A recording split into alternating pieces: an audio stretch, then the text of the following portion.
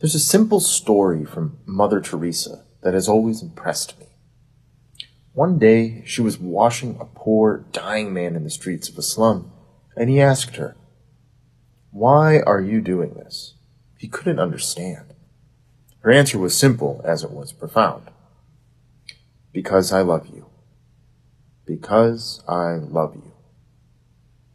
Imagine that man's awe at the fact that someone had come for him.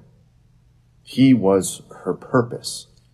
He was the reason she came. Think about this in another way, a less profound way. It's why children in sports, plays, or recitals will look into the stands. They are looking for their parents or loved ones.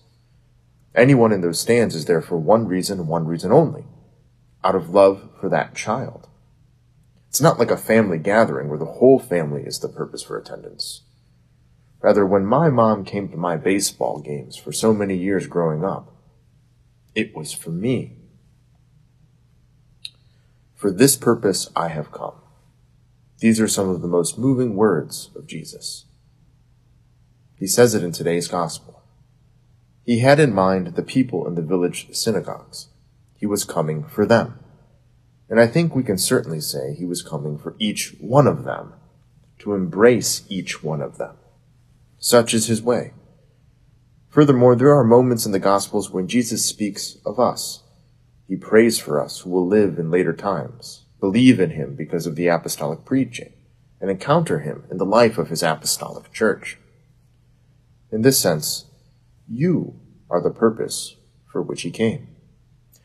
It is for you that he went to the synagogues, for you that he called St. Paul to reach the Gentiles, St. Patrick to reach the Irish, St. Dominic to found the order of preachers, and so on and so on and so on.